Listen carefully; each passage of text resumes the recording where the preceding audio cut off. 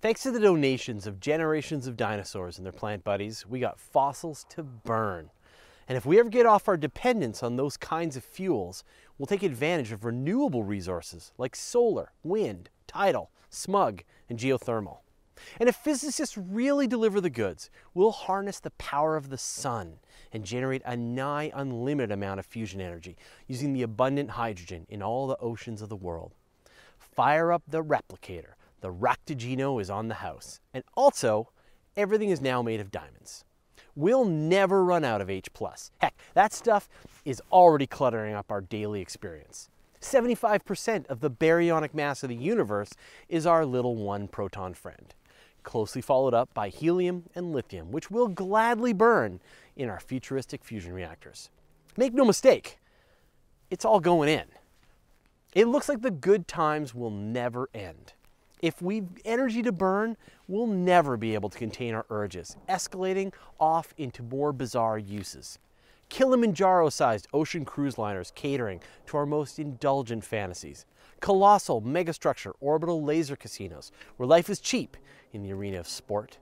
We'll build bigger boards and bigger nails, or something absolutely ridiculous and decadent like artificial ski hills in Dubai.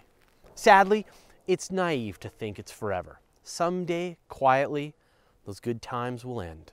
Not soon, but in the distant, distant future. All energy in the universe will have been spent, and there won't be a spare electron to power a single LED. Astronomers have thought long and hard about the distant future of the universe. Once the main sequence stars have used up their hydrogen and become cold white dwarfs, and even the dimmest red dwarfs have burned off their hydrogen.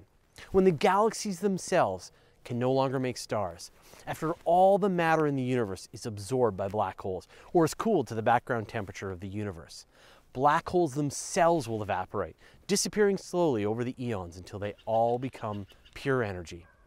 Even the last proton of matter will decay into energy and dissipate. Well, maybe. Actually, physicists aren't really sure about that one yet, so free Nobel Prize if you can prove it. Just saying. And all this time, the universe has been expanding, spreading matter and energy apart. The mysterious dark energy has been causing the expansion of the universe to accelerate, pushing material apart until single photons will stretch across light years of distance. This is entropy, the tendency for energy to be evenly distributed. And once everything, and I do mean all things, are the same temperature, you've hit maximum entropy, where no further work can be done. This is known as the heat death of the universe.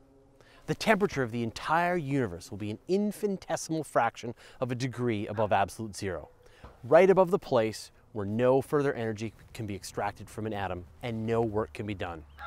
Terrifyingly, our universe will be out of usable energy. Interestingly, there'll still be the same amount it started out with, but it'll be evenly distributed across all places everywhere. Now, this won't happen anytime soon. It'll take trillions of years before the last stars die and an incomprehensible amount of time before black holes evaporate. We don't even know if protons will actually decay at all, but heat death is our inevitable future. There's a glimmer of good news. The entire universe might drop down into a new energy state. If we wait long enough, the universe might spontaneously generate a new version of itself through quantum fluctuations.